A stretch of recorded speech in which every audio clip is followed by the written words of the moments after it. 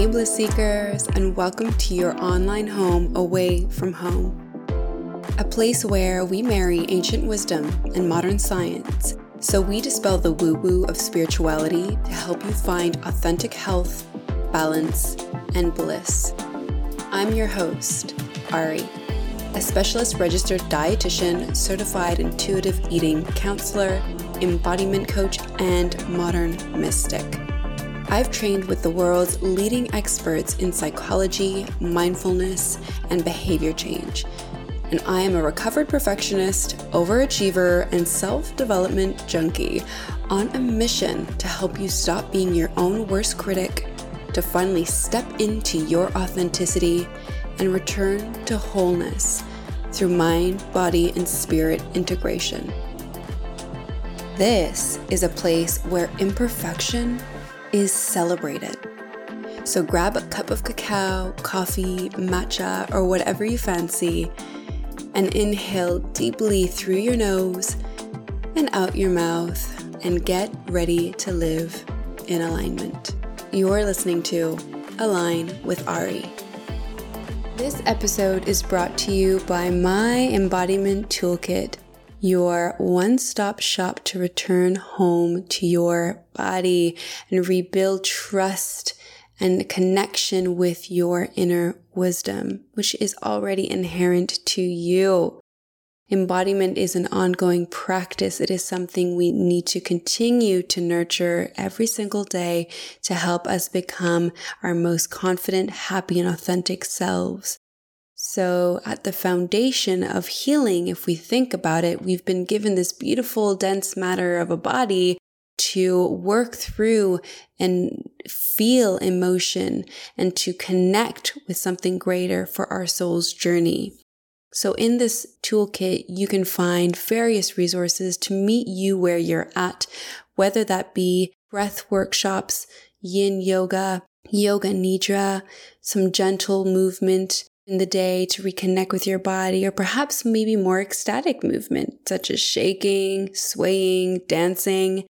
It also includes a daily landing meditation and a workshop on your nervous system, getting close and personal with the sensations, and a brief introduction to embodiment work.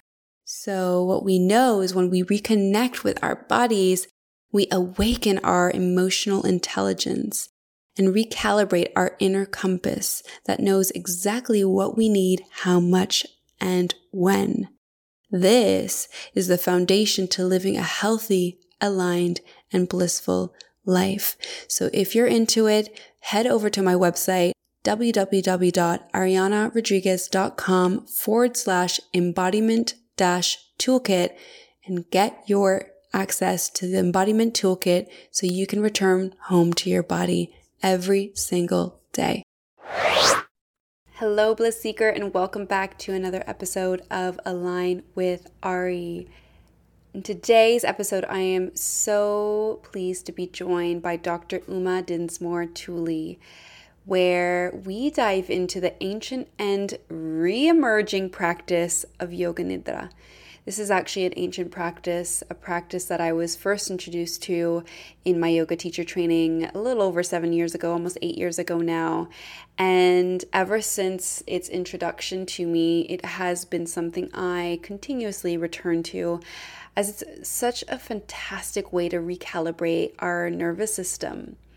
And so naturally, there's a lot more research going into this area now, as with many ancient wisdoms. It's like as humans just like to go back to what we already knew, but we have forgotten. And, it has been erased by a lot of our kind of awareness and tucked away and hidden from us. So, Dr. Uma has done the digging for us. She's done so much research and worked with some incredible people who are really have access to these ancient texts, which is where Yoga Nidra comes from. And so really, we are going to explore the origins in today's conversation, the neuroscience as well. As you know, I love to geek out on what's actually happening physiologically in the body and how can we marry that ancient wisdom with that modern science. We also talk about the various benefits that Yoga Nidra can have on various different ailments and or, situations that we might face in our day-to-day, and how and when to practice. So we also then move into exploring one of my favorite topics as well, which is the balance between masculine and feminine energetics. And so Yoga Nidra is actually a very feminine practice, which helps restore the balance as we tend to live in a society that is hyper masculine. And this does not mean, when I refer to feminine and masculine energetics, I am by no means referring to genders. It is really something that is within us all, and all of nature also holds. However, sometimes we do have dysregulations, irrespective and independent from our gender. So now more than ever, where we're actually living in a time which is what we call hypermasculine, is very structured, very rigid, very systematic. We prioritize work days that are 9 to 5. We have a lot of structure. We are valued based on productivity and what we are producing, versus a more feminine way, or in terms of energetic standpoint, which is more with the flow, more intuitive, more creative. And so now more than ever is a really important time to prioritize rest. And in today's episode, we talk about why. Now, to tell you a little bit more about Uma herself, so she met yoga in 1969 at the very ripe young age of 4, and she fell in love. So she's been practicing ever since and teaching yoga since 1994. She is a yoga therapist with a special expertise in yoga therapy for women's health. Uma is also a mother of 3 and has written 4 books on yoga for women, including the massive Yoni Shakti, and 2 books on Yoga Nidra, including Nidra Shakti, an illustrated encyclopedia of Yoga Nidra, and the book that I had the pleasure of reading, which we explore today as well, is Yoga Nidra Made Easy. She's also the co-founder of the Yoga Nidra Network and has developed Total Yoga Nidra, Wild Nidra, Nidra Shakti, say that 3 times fast, radical, creative, and intuitive approaches to sharing Yoga Nidra. So, of course, this episode highlights what Yoga Nidra is, the origins of the practice, trance states, brain waves, and the neuroscience, what to expect in your practice, restoring the balance between feminine and masculine energetics, and the importance of rest. Now, something I wanted to preface this conversation with is, there is a lot more research going into this space. So how it's being referred to, Yoga Nidra is also known as non-sleep deep rest, NSDR, as a practice of laying down for about 10 to 60 minutes, where a script is used to take you through a progressive body scan. So that is also how it is being described. So if you want to do a little digging yourself, looking up non-sleep deep rest is actually the scientific terminology that is now being utilized to share Yoga Nidra. Now, in today's conversation, we're of course going to really bring it back to the origin practice and the origin wisdom, as it's so important to respect and honor where this is actually coming from. And neuroimaging data is showing that a practice of Yoga Nidra about 10 to 30 minutes per day does help restore dopamine in the basal ganglia, which is in the brain, and this actually helps to support focus and attention. So this can also be a really great practice, if you're sleep deprived, as we will be talking about, which is far too common in today's society. Equally, if you're having a hard time falling asleep.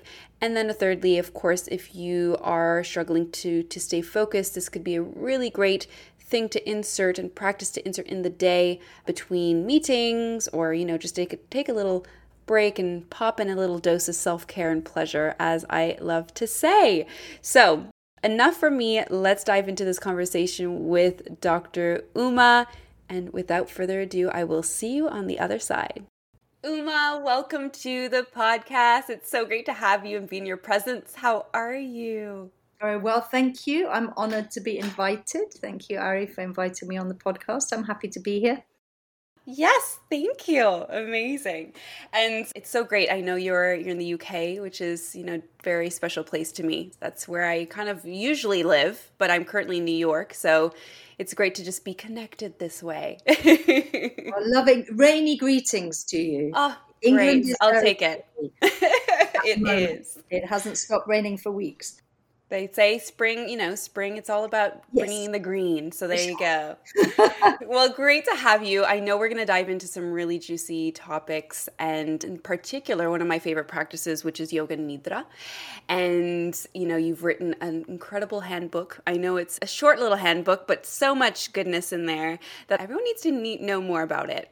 And it's interesting because I know there's a lot of research going into this area more recently. So there's a more Western lens that's being taken naturally, which, I think there are benefits to that. So more of the world can have access to it. But I do appreciate the you sharing the history and where it comes from, the origins, as well as then moving into the many ways it can be used versus just merely for focus, right? Which is, it's like, how can we be more productive? Which is how it's often being researched. But I wonder if you can tell us, as before we dive in, what is Yoga Nidra, and just to preface the conversation, what is this practice that I often, preach about? Well, literally, what Yoga Nidra means is yogic sleep, because Nidra, and it is Nidra. Nidra is the Sanskrit word for sleep or rest. So it literally means yoga, which is sleep, which if you really look into what that could mean in reality, it means usually a yoga practice that doesn't involve any movement because all the journeys are happening in the states of consciousness. It's really particularly often presented as a practice, but it is in fact a state of consciousness. And I would define it as one of the liminal states, i.e. like an in-between state, like a bardo, they'd say in Tibetan, where you're like between things. So it's not being awake, but it's being conscious enough to know that you're possibly parts of you are asleep. Yeah. It's usually done horizontally and you're lying down, but you can do it sat up. So that's it's both a state of consciousness and a series of techniques and practices that bring us into that state of consciousness. I believe it's a very powerful adaptogenic state of consciousness. It meets you where you are. It's also effortless.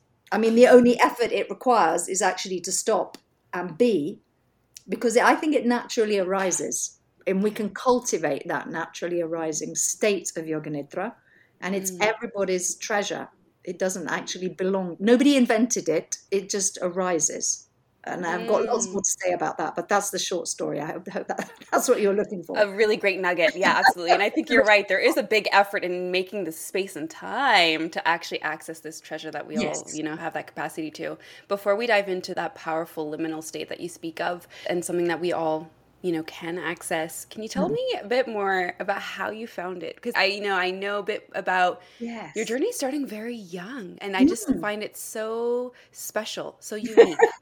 So how did you come across this experience, this space? Well, I defined it as like it's a state of consciousness, but it's also a practice. Well, I encountered that state of consciousness really as a child. I actually think a lot of people do. I was very fortunate in that my mum was practicing yoga off the telly, off the TV, Thames TV, when I was about 4 years old. This is like 1969 or something. I'm very old. So I got to practice yoga with her. And we had the little book of the TV series and all that. So I was doing practices that kind of so I encountered meditative states, but I was interested in them because they seemed to arise quite naturally. I spent a lot of time like up trees and in dream states, and I had a lot of lucid dream experiences and meditation experiences as a child. And I was kind of not encouraged, but nobody seemed to notice or mind. So I sort of hung out there a lot, and it was very creative. For me, as a child, it was very creative. I would write poetry and plays and stories and make up people. And so I did a lot of that. And I didn't quite forget about it, because you don't forget those things. But it wasn't until I actually met it as a formal practice in a yoga school that teaches this form that I sort of went, oh my God, I recognize this. And it was been like, oh, here. that's Yeah. the key. You know, like Alice in Alice in Wonderland, she has a little key Yes. to get back in. You know, I had the key and I was like, oh, so I can return to those states of being as a child, this very creative, restful, productive kind of in-between states. And I had a way to get back to them because the Nidra practice I learned gave me that. Wow. But I don't think it had ever gone away. And I actually often find people, if you give them the space, if you give humans the space and time to rest and to be in that state, they will remember. We It's will a deep soul remember. remembering, right? Yes, they'll And remember, I think, and they often remember things from childhood or from places that were very, really profound experiences that they had in life when they effortlessly entered these states, and that when they do the nidra, or if you'd encountered something, a lot of, I can talk more about the history later, but like all around the world are indigenous practices of trance yeah. that really respect this place. And so I've met people who've encountered those practices, either with, song and chant or plant medicines or particular rituals or whatever it is, and they'll go, oh, Yoga Nidra is like a door back to that. So it's about so it's often a remembrance. And for me, it was like that. Like I remembered the state I'd encountered as a child because the formal techniques and practices gave me access to that as an adult. That's incredible. And it's so amazing to know that there's a formal way, because I think as adults, we have all the layers of conditioning and all of this that we have to work with and sort through and kind of weed out to then get to that deeper, really Absolutely. healing place. Whereas I think children, and I often, I'm studying this and studying, shamanism, and, I can't wait to hear more about these indigenous, origins. But it's this sense of children are so sacred and we can learn so much from them because they are so connected to source. And then it's only over time that we get so conditioned that it becomes so hard to go back to this really sacred space. Yeah. So I wonder if you can tell us a bit about the origins now in terms of, okay, so you found this really, really at a young place. You then found a formal way of doing this. And I imagine you couldn't stop. You're like, I want more of this. No, I became a bit of a Yoga Nidra geek. Love that. I married my husband, like partly, not just because of his Yoga Nidra, but that's like 5 years ago. And That he's was very also attractive. You're like, yes. Yoga Nidra geek. So we've been practicing yoga, and we set up the Yoga Nidra network because that's the thing that we love doing. But when I started to investigate the histories, because I've got a background in sort of academic training, and my PhD was all in like looking at, literature, media, humanities stuff. So I can do history and studying texts and stuff. So I would ask people in the Nidra schools that I was at, I said, so where's this from? And they just go, oh, it's very ancient, they'd say. And they'd never give you the references. And I'd say, well, because they weren't interested, because if Guruji said that, it must be the case. And I was like, yeah, I know they say that, but like, I want to see the text. So what I started to do was to seek out any initially like Sanskrit texts that mentioned Yoga Nidra, right? Now, I'm not a Sanskrit scholar, but there are people who are, right? And they worked with me and helped me. And what I discovered is that when we look at Yoga Nidra, it's a South Asian treasure, basically. Nidra Shakti is a goddess. She's a very powerful manifestation of the goddess Kali. That's Kali up there, the big triangle. I actually have her right here. I have her right here. Yeah. So she is. So a manifestation of Kali is Nidra Shakti. So the earliest references I could find that were written down are in the Devi Mahatmya, which it means the victory of the great goddess, and it's 700 verses. Some people call it the Saptashati, which is the 700 verses. And when we say it's ancient, like, yeah, people say, oh, it was written down in the 6th century or something, but it is chanted for a long time before. It comes out of the Markandeya Purana. So the Puranas are very ancient, sacred repositories of these powerful teachings of India. And they're like, and when you really go back into them, this is pre-Vedic. This is like chthonic. It comes out of the earth. So one of the key goddess, so she appears in the first chapter of the Devi Mahatmya, because what she does, her power is to send Vishnu to sleep. So he's a bit of a napper, Vishnu. He's the sustainer of the universe. But his energy, if you look at it energetically, is the sustaining energy. And the powerful teaching, which isn't just in the Devi Mahatmya, it's also in the Mahabharata. So it's that's the longest epic poem in the world, and it's the most ancient sacred text in India, in Sanskrit. And So what you find is that Yoga Nidra is a kind of way of conveying the power of the creative void.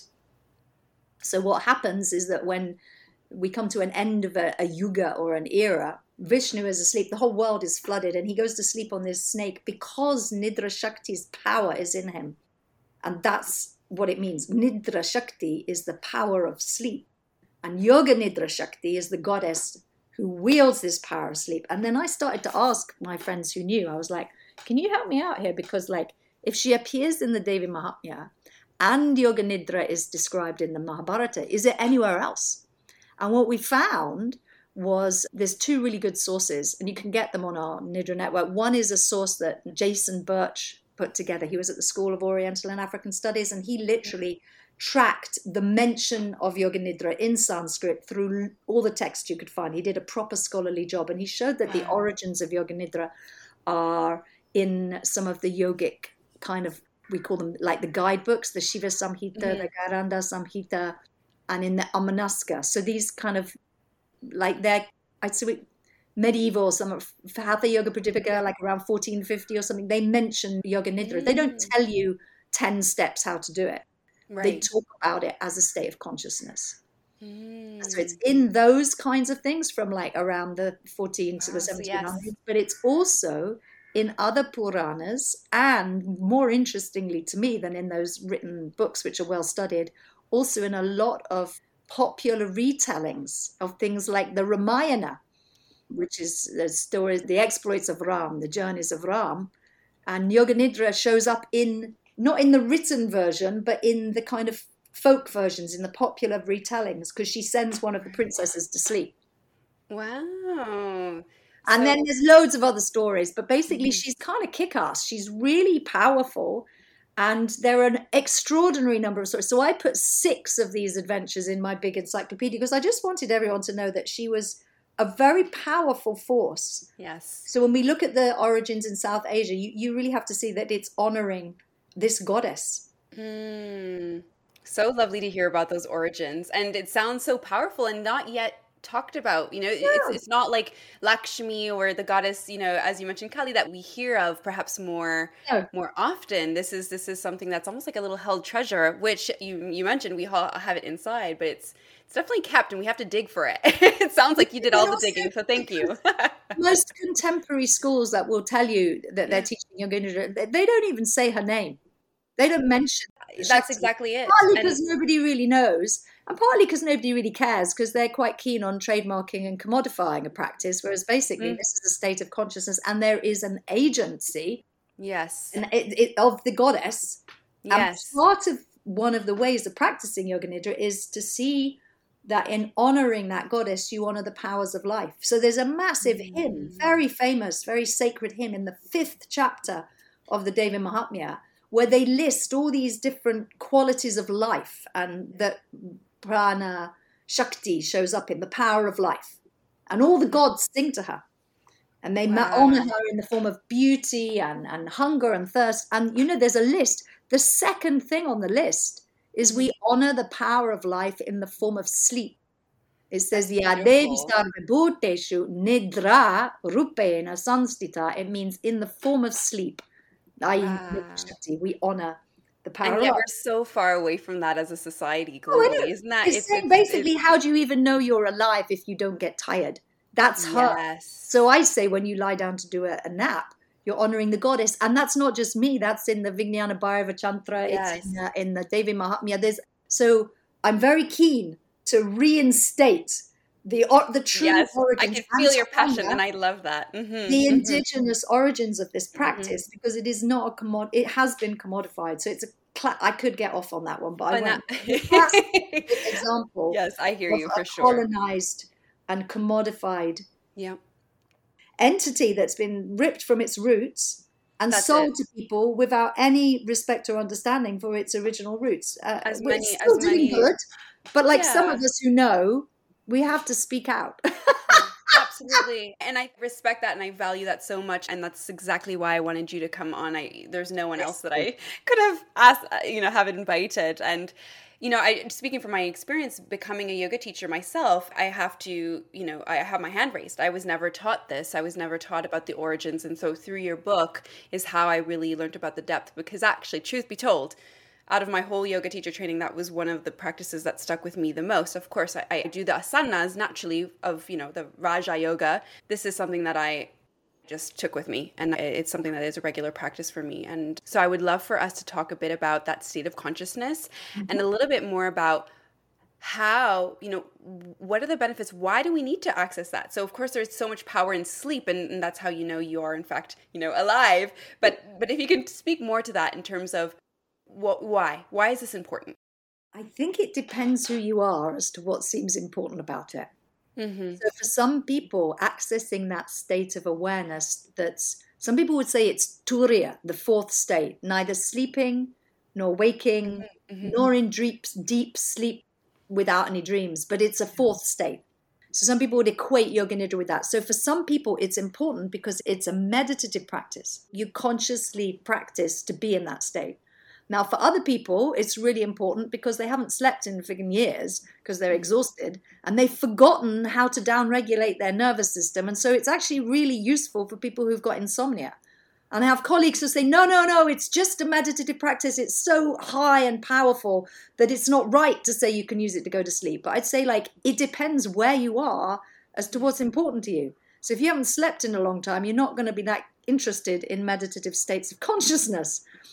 But maybe if you stop practicing, so we've created all sorts of nidras to help insomniacs, help people go to sleep, help people who can't go to sleep, help people who wake up in the middle of the night and want to go back to sleep, all of that stuff. So that's also important. And it's a terribly useful access for creative inspiration, because all the poetry and the songs and the beauty and the scientific inventions and the discoveries all come out of that place where you put the conscious mind down, give it a rest, and you actually allow the great wisdom, which is a collective wisdom, which is actually the wisdom of the earth, life itself, to manifest itself in the way it needs to. So it's also hugely, I use it as a creative inspiration, problem solving, and it's healing.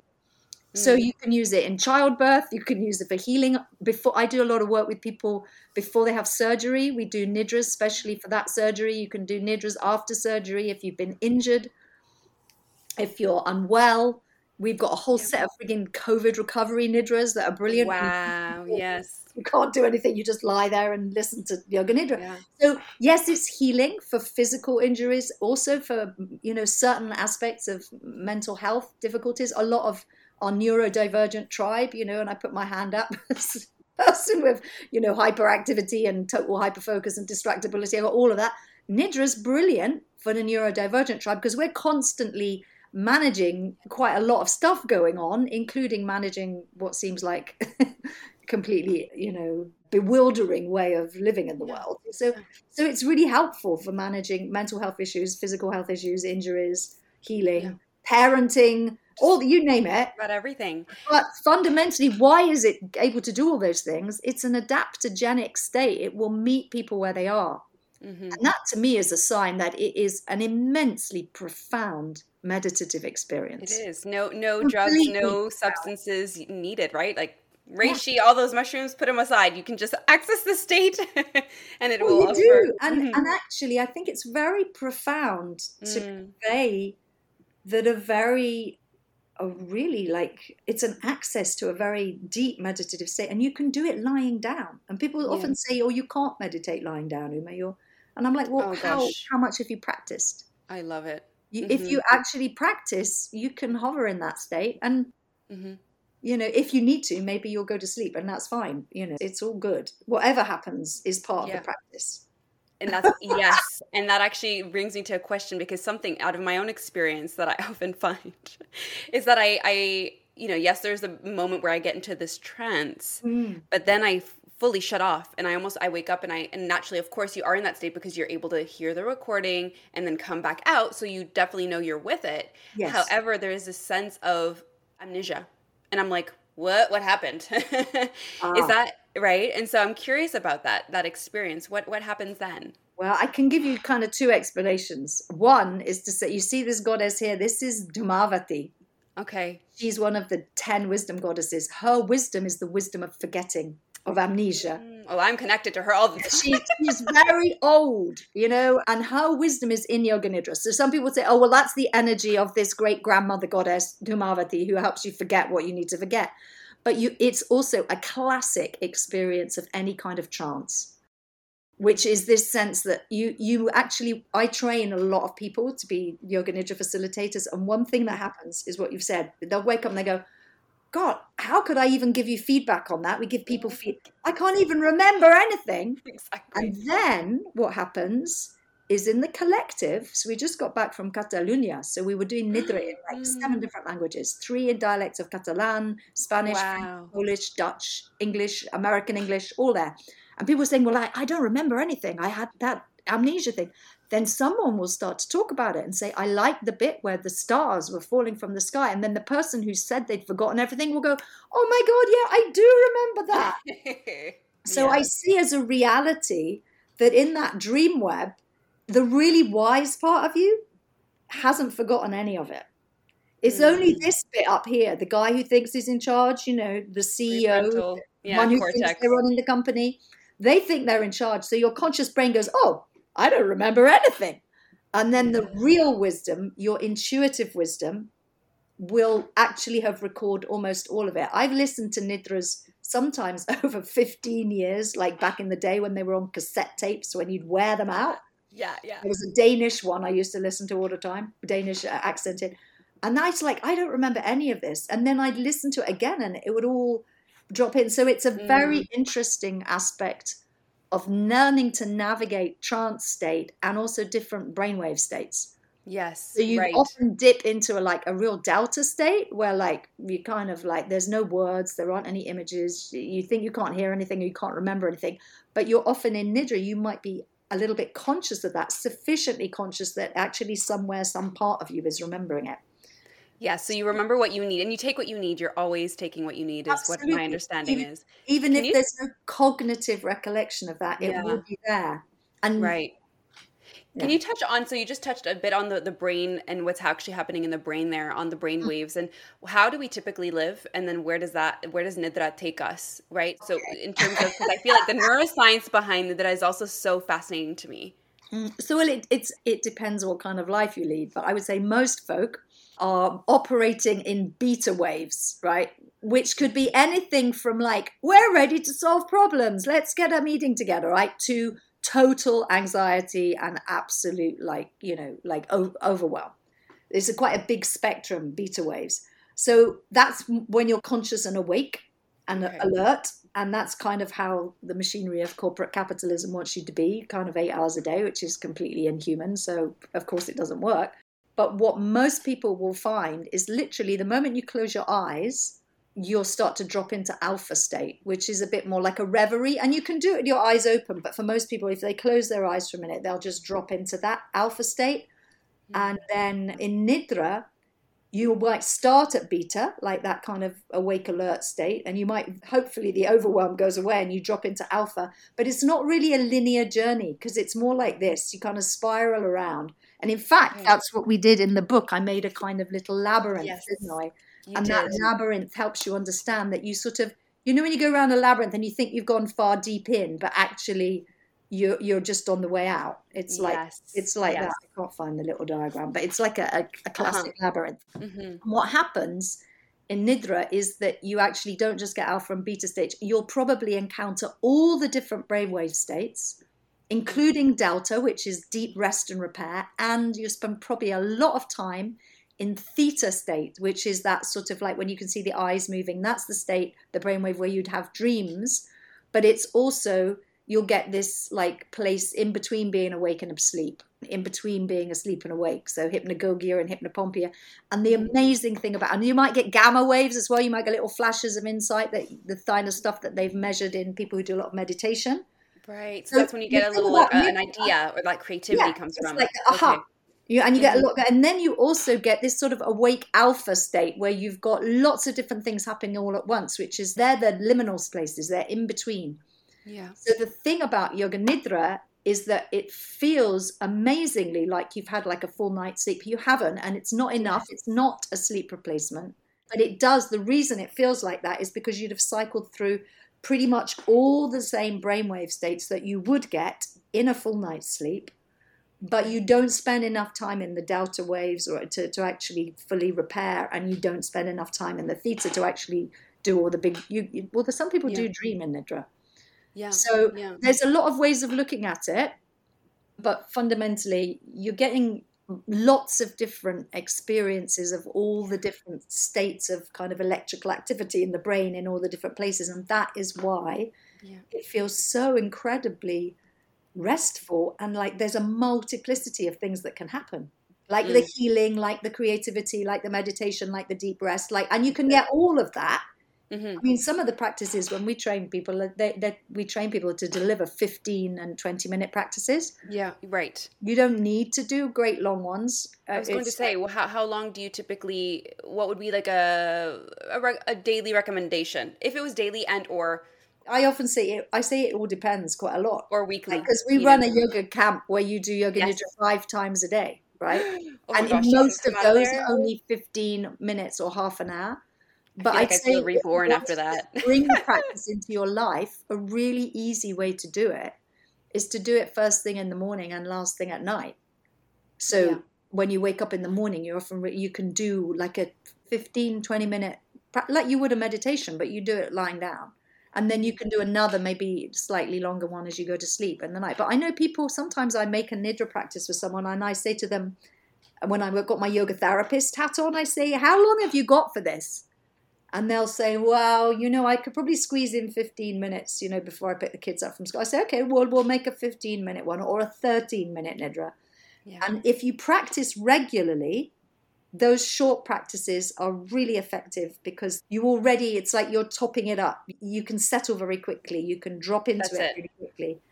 Yeah, I do 10-minute ones sometimes between client sessions. Yes. So where if I feel dysregulated, and that's exactly it. That's when I know it's time to do that, is if my nervous system starts being a bit dysregulated, I can either do a meditation, but my personal favorite is just lying on the bed, propping myself, my knees, and just boom, go. That's so wise because you can, and that's what we did in the little Nidra book. I made like a 9-minute Nidra and a 12-minute Nidra. And I know people who are very kind of, they've got very traditional ideas and it has to be 45 minutes and it has to be, I never use a script. I don't think that's helpful because if you're actually working for creating Nidras for people, it needs to be not something that somebody wrote. Tailored. Yeah. Those little short Nidras can be really helpful. And that means someone's more likely to use it than if they go, I haven't got time for 45 minutes. Right. And then obviously you can do all sorts of different lengths of Nidra. Yeah. It's really lovely to do something of half an hour, 45 minutes, but on a daily basis, most people find like the 20-minute. Short and sweet. It's like a little, and sometimes it's just to frame it as like a little power nap. Naturally, it's like, but more depth, right? You're like, I don't like that. Don't call it that. It's way more than that. The thing is, she's so big, this Yoga Nidra state that like it's related to lots of things. People have got these different terms, non-sleep, deep rest and power. Well, that's it. And all this sort of thing. And actually, yes, but that all comes out of Yoga Nidra. Like yes, exactly. Those experiences are there in these states of consciousness that have been so beautifully described for so long. And that are very ancient and everybody's birthright. They're all over the world, these processes. Absolutely. Yeah. So can you tell us a bit about what is the process? What is the experience in terms of where do you start, and where can you expect to get to? Well, I like to think that there's no expectations. No expectations, right? It's fine. And you don't really get anywhere. You just to be it. Yes, but yes, the basic and I've compared all these different schools. There's about 5 or 6 different main schools that people have kind of set up. And most of them all start with a preparatory period. Like you actually faffing around and getting ready. And then there's a settling process where you're actually really noticing what it's like, maybe to stop being vertical and to become horizontal.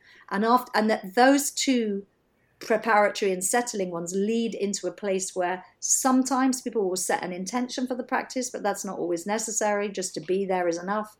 Mm-hmm. And then there's usually, with most schools, a way of bringing conscious awareness around the body.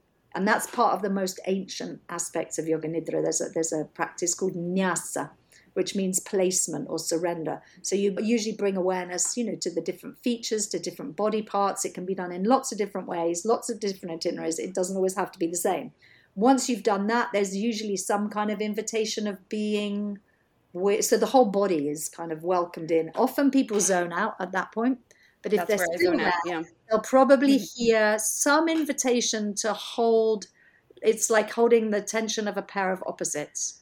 In Jungian depth psychology, they call it enantiodromia. It's like, which is a posh Western word for the play of this incredible paradox and bringing opposites together. It's like a dance of opposites. So sometimes it's things like heavy and light, or inside and outside, or even awake and asleep.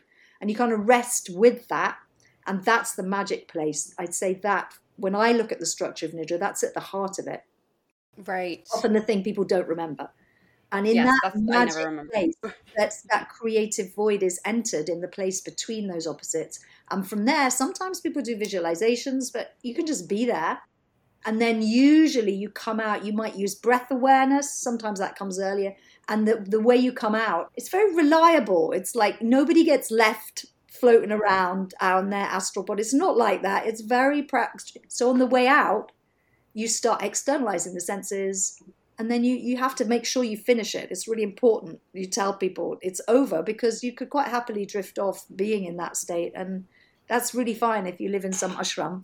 Wouldn't that be great? Like get on the subway or drive a car or collect people from school or something that actually, So so most schools have like a 10-step version of something like that. Okay. And they usually, the difference between that and just like a standard relaxation practice is that that's quite a lot of different things, isn't it?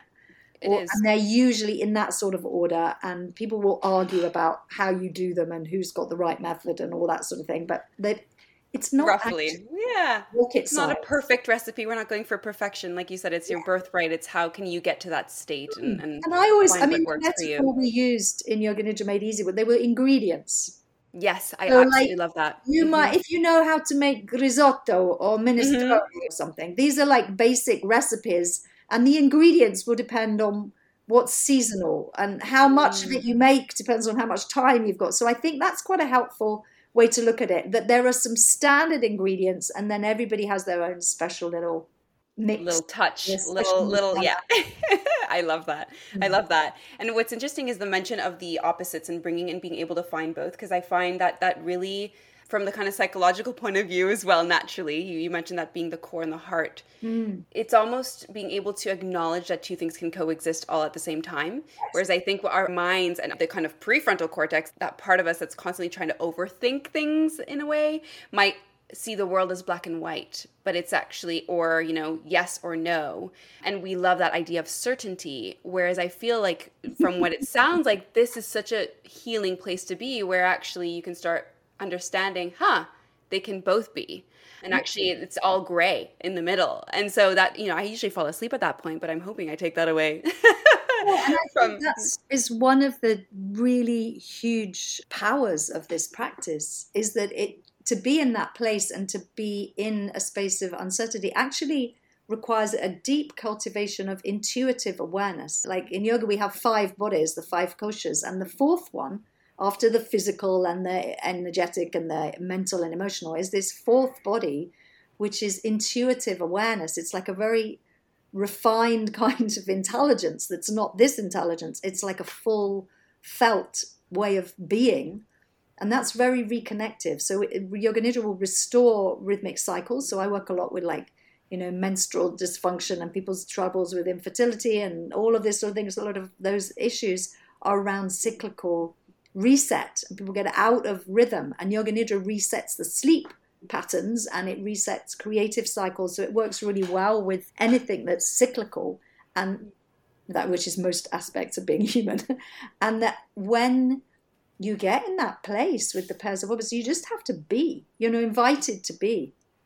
And that invites you into a place that's the really profound, limitless uncertainty of where your only guidance really is the guidance of your heart. And so the Nidra state is said to reside in the space of the heart. The state of Yoga Nidra is in this place where you simply, and that's the seat of intuition. Although obviously it could be felt in your gut and the pelvis and wherever. But I think there's a very beautiful way that the body is welcomed in Yoga Nidra. It's like the tool to access what it feels like to be there is to notice what happens to the body as you rest. And the body is so wise that no matter how tired and wired it is, if you just keep giving those opportunities, eventually that wisdom will arise. And I have lost count of it must be at this point, thousands of people who actually find that, yes, they can actually connect with that intuitive being. And it often points out I have a question. How tired they were. Yeah, exactly. And absolutely, I think that is a big part of the practice, is being able to find that stillness as well. And when you find that stillness, you have that, you're more likely and attuned to then connect to whatever that might be for you. And I guess, Uma, I have a question, because I know I've worked with in particular, you work with people living with eating disorders and or disordered eating who are very disconnected from their body, and it might not feel like a safe place to be and reside in. And so I'm wondering, in that case, this can be such a healing practice, but I also know that the body, as you mentioned, the kind of state of awareness at the beginning, I guess you can call it like almost like a little body scan before that leads you into this trance state. How would you then facilitate that, or how would you guide someone who is looking to connect with their body, but it's a really scary thing to do? Yeah, this is a really important question, because whether it's because a person's had a whole history of eating disorders or other kinds of traumatic experience, right? Then we need to be really informed about that. And that's kind of like a bit of a buzzword, that you have to do some trauma-informed training, and they're all good. But the fundamental way that you can share Nidra as invitation, as agency of the person who's delivering it. So that is really, it's very important to be aware of what can happen if somebody's found their body to be a really unsafe and frightening place, as you've described, and you're inviting a reconnection to that. It can be really absolutely terrifying. So some people find it's much easier to access some of the Nidra states or the practices, perhaps when they're sitting up, maybe with their eyes open. I do a lot of, you can see all the bolsters and things. I often, if somebody's experienced anxiety or that kind of like disconnection from the body that's very fearful, I'll often create a safe nest for them, and they'll lie on their side. So you can access how the body feels. You can literally talk to the nervous system physically by changing the basic position of the Nidra, given the option. I always say stuff like, I keep my eyes open, but you can open your eyes anytime you want to sit up, and you make it it's like permissive language where people can choose how they respond to it, and sometimes to keep it very short. Yeah. Because taste. There's a little taste of what that might be, and they'll feel how it is, because and those changed positions make a huge difference. So side lying with lots of props, and so you'll get a bit more flexion in the body, and the body is held bolsters along the back, so people feel really comforted before they start doing the Nidra stuff. And so you have to introduce it a little bit at a time, because in those particular cases things can be really troubling. And to be honest, when you look at what's arisen in the last few years, I'd say most of the human species has experienced various forms of trauma, because everything was so terrifying for so many people for so long, and then loads of insane and peculiar things happened that nobody could really understand. And everyone was very scared. So, and that went on for a long time. So I actually think that Nidra, during these experiences of the last few years, what with all of the lockdowns and things, became like a lifesaver. During when that was the useful public service we provided in England, is when they announced the first lockdown, which was very fierce in England. We provided Nidra every single afternoon for like almost over 100 and something days. We just kept going because people would show up and they would use a very simple Nidra, 15 minutes, just to sort of settle and let these nervous systems kind of just regulate. So powerful. So it's like, it was kind of emergency Nidra for scared people. Well, that's it. It's all about that nervous system. Ultimately, it's really such a good aid and practice. And in terms of digestive disturbances and eating disorders and things, what can happen is with Yoga Nidra, one of the signs that you're in that state is you hear people's guts singing away, and some people are really embarrassed, or they start farting or burping. So it's really important to yes, it's a high meditative practice, but also like it's happening in a physical body. Normalize it. You need encouragement to know that those are good signs. More saliva. Yeah. People are swallowing. They can That feel. parasympathetic nervous system. You're empowering people to begin to notice what clever signs the body gives them that, I am settling in. And that's hugely helpful if things have got really dysregulated so that people's digestive systems are actually not functioning anymore, or they've been very, very ill for a long time. Yeah, like absolutely. little signs like that. It's so, but it has to be done super gently, and it probably doesn't sound like a lot of the traditional yoga nidras. I would say they are mostly really unsuitable for a lot of people because they tell you what to do and they boss you about. And one of the key elements of trauma is a complete lack of agency, isn't it? You will lie down, you will not sleep, you will not move. And I'm like, well, I'm scared. So I don't think that's a very helpful way to do Nidra. I think it's nice. Having an invitation rather than an authoritative. Friendly. Yeah. And relaxed. And it's okay if you go to sleep. It's fine. Do it again another time. And that's it. I love that. It will be what it will be. And I think, so what I wanted to bring up, I know you mentioned Shakti quite a lot in that word. And for the audience who might not know what that is, I'd love for you to touch on that. And I know you do a lot of work in, as you mentioned, menstrual and fertility and kind of women's health. Yeah. We can call it Yoni Shakti, you call it. So that's a particular interest. And I wonder if you can touch on and how you can use Nidra in that, as that being the intention. And I wonder, is it connected to the intention you mentioned, like the sankalpa, which if you can just define, is it related to that and how you start, utilizing it for these specific things? Mm-hmm. Yeah. So in the definitions part of the answer to the question, Shakti just means power. So Nidra Shakti is the power of sleep, and Yoni Shakti is the power of the source energy. And Sankalpa is actually a way of accessing Shakti. So Sankalpa Shakti is the power.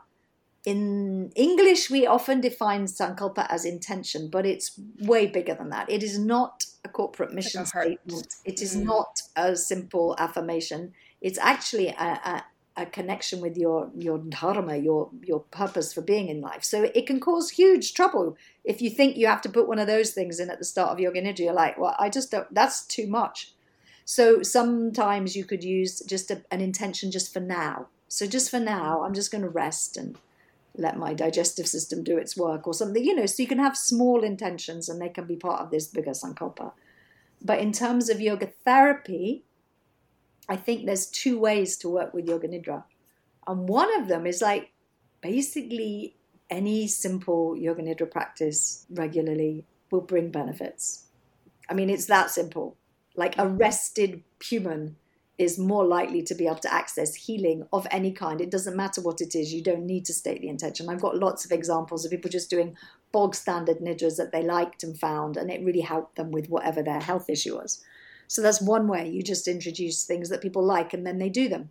But then another way is to be a little more focused so that each element that I told you, those 10 elements, each one of those, not just one part of it, but each one of it is related to the nature of the healing that's sought. For example, you could be working with someone who's seeking to conceive. Yeah. And so the whole, from the settling down into a little nest to the preparation to the way you move around the body, like, I don't know, a meadow full of beautiful flowers or something, or abundant corn or something, you could see that in skillful hands, and you have to be skillful, and in relationship, rapport with the client, then you can create, and I create, and I teach people how to create nidras that do have specific intentions, but they don't just say, this is an intention to conceive my child, and you put that in and then everything else stays the same. No, you create together something that nourishes them at every level. And it's not just about visualization, because lots of people can't see. It's often about all the different senses. So I usually work with people. What would you prefer? Do you want oceans washing around your body, or rivers, or you want fields of corn? And so we create things that are quite specific. Maybe to sort of support someone through chemotherapy. Maybe if they've got, Crohn's disease or digestive disturbances, we do a whole stuff where we travel around the digestive tract. Wow. So you can really go into a lot. If someone's got an ear balance disorder, you can go into the ear. can heal knees. So you can do that stuff, but not everybody wants that. So it kind of depends on the person. Okay. Yeah. And it's, at the end of the day, he is a goddess. And so there's a lot of that divine feminine energy, which is what I'm getting a lot of. And I think the surrendering comes with a lot of that, right? And being in flow and just letting be. So there's a theme here of just being able to tap into that feminine energetic. And so I wonder if you could just talk on the difference between, the world we live in. There's such a stark contrast in the, hyper masculine world, and why more than ever Yoga Nidra and or this kind of really tapping into our feminine energetic and rebalancing, recalibrating is so, so important. Oh, that's such a lovely question. It's very timely. I mean, I've been working with this practice for like 25 years, and it used to be like you'd have to look very hard to try and find a place that would do the practice or train you. And now they're all over the place. It's really good. Because what I see is a massive imbalance. Right? What's happened is through the process of like imperial, colonial, and industrialization, that is basically systems of very hierarchical oppression that are masculine in the sense that they're about rigidity and control and power over. We will take power over, and so you need systems of misogyny and racism and all of these things to take control.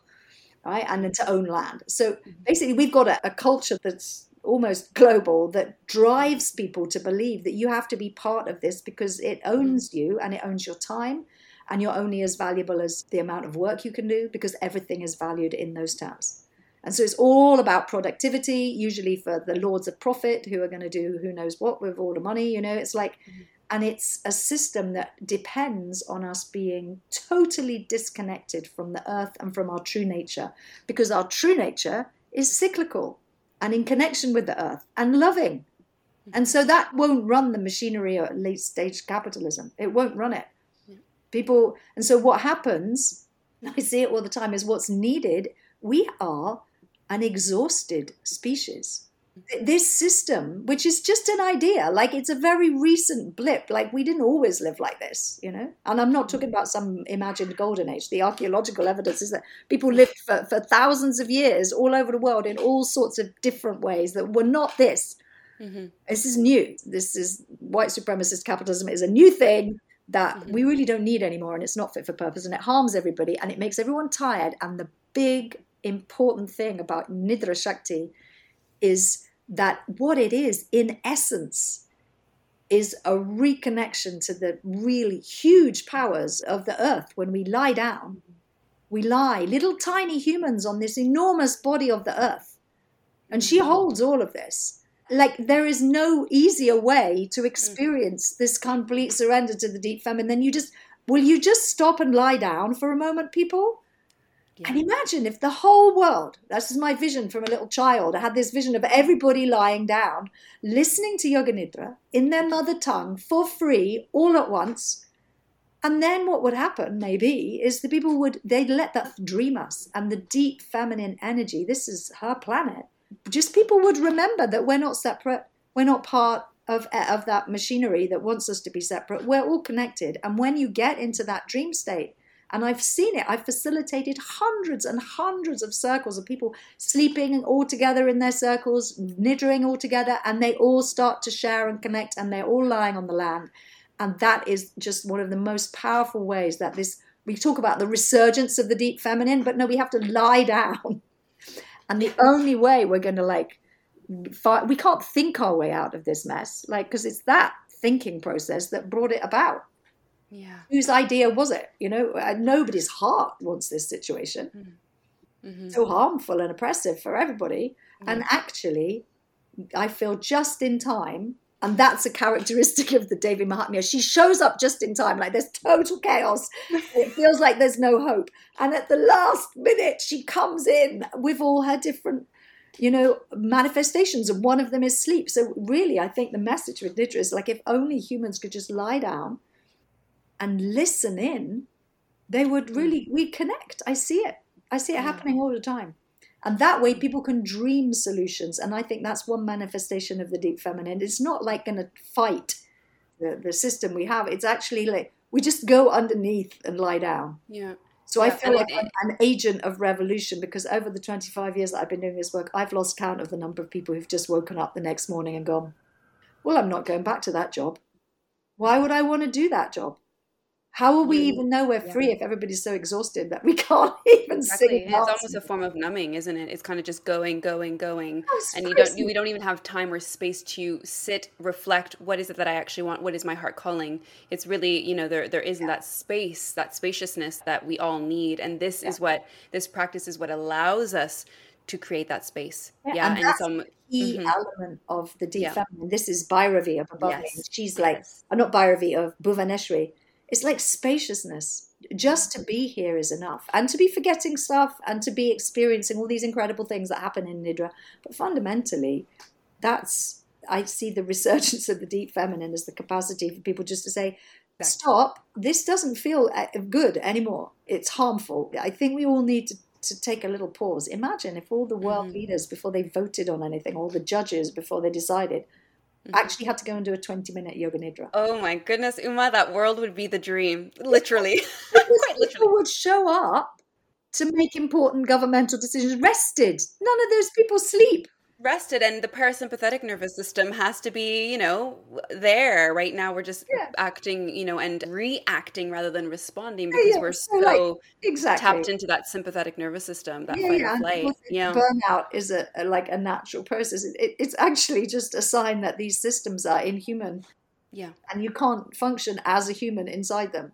And so to be a rested human, we need to dismantle these systems now. And part of that is 4-day weeks and siestas for everybody in the afternoon. Yes, 4-day weeks, yes. I'm hoping. There's loads of research showing how important all this is. And then calibrate the sleep things for everybody, all of that stuff. Yeah. Oh my goodness, Uma, thank you so much for sharing your wisdom. It's been such a pleasure to chat to you. You are an agent of change revolution, you are. And so it's really such a pleasure to be in your presence. So thank you so much. Thank you so much for inviting me. I hope that this has been interesting for all your lovely listeners and that they'll find their way to listening to Yoga Nidra. Yes. So, of course, where can we find you? Well, we have free Yoga Nidra. I think it's one of the biggest libraries of Yoga Nidra in 23 different languages. Wow. Yes. Oh, my goodness. And we're there's something there, hopefully, for everyone. Yes. That's at the yoganidranetwork.org. And that's where you'll find us. And there's lots of free stuff that you can listen to. There's loads of amazing courses and all those Nidras I was mentioning, like the COVID recoveries and the Nidra for insomnia. They're all up there in the online learning. And if you get really excited, you could come and meet us and we can train you up in facilitation skills. You might see me soon, Uma. I wouldn't put it past me. I will see you soon. You're all welcome. But the idea is there's a lot of free stuff there, so that makes it really accessible. And it's lovely to listen to it in your own language and also in your own dialect or patois, like to hear it in the language of your region is also quite special. So very special. Touches the heart. We're committed to linguistic diversity in the Yoga Nidra world. We're holding that fair. Beautiful. Thank you.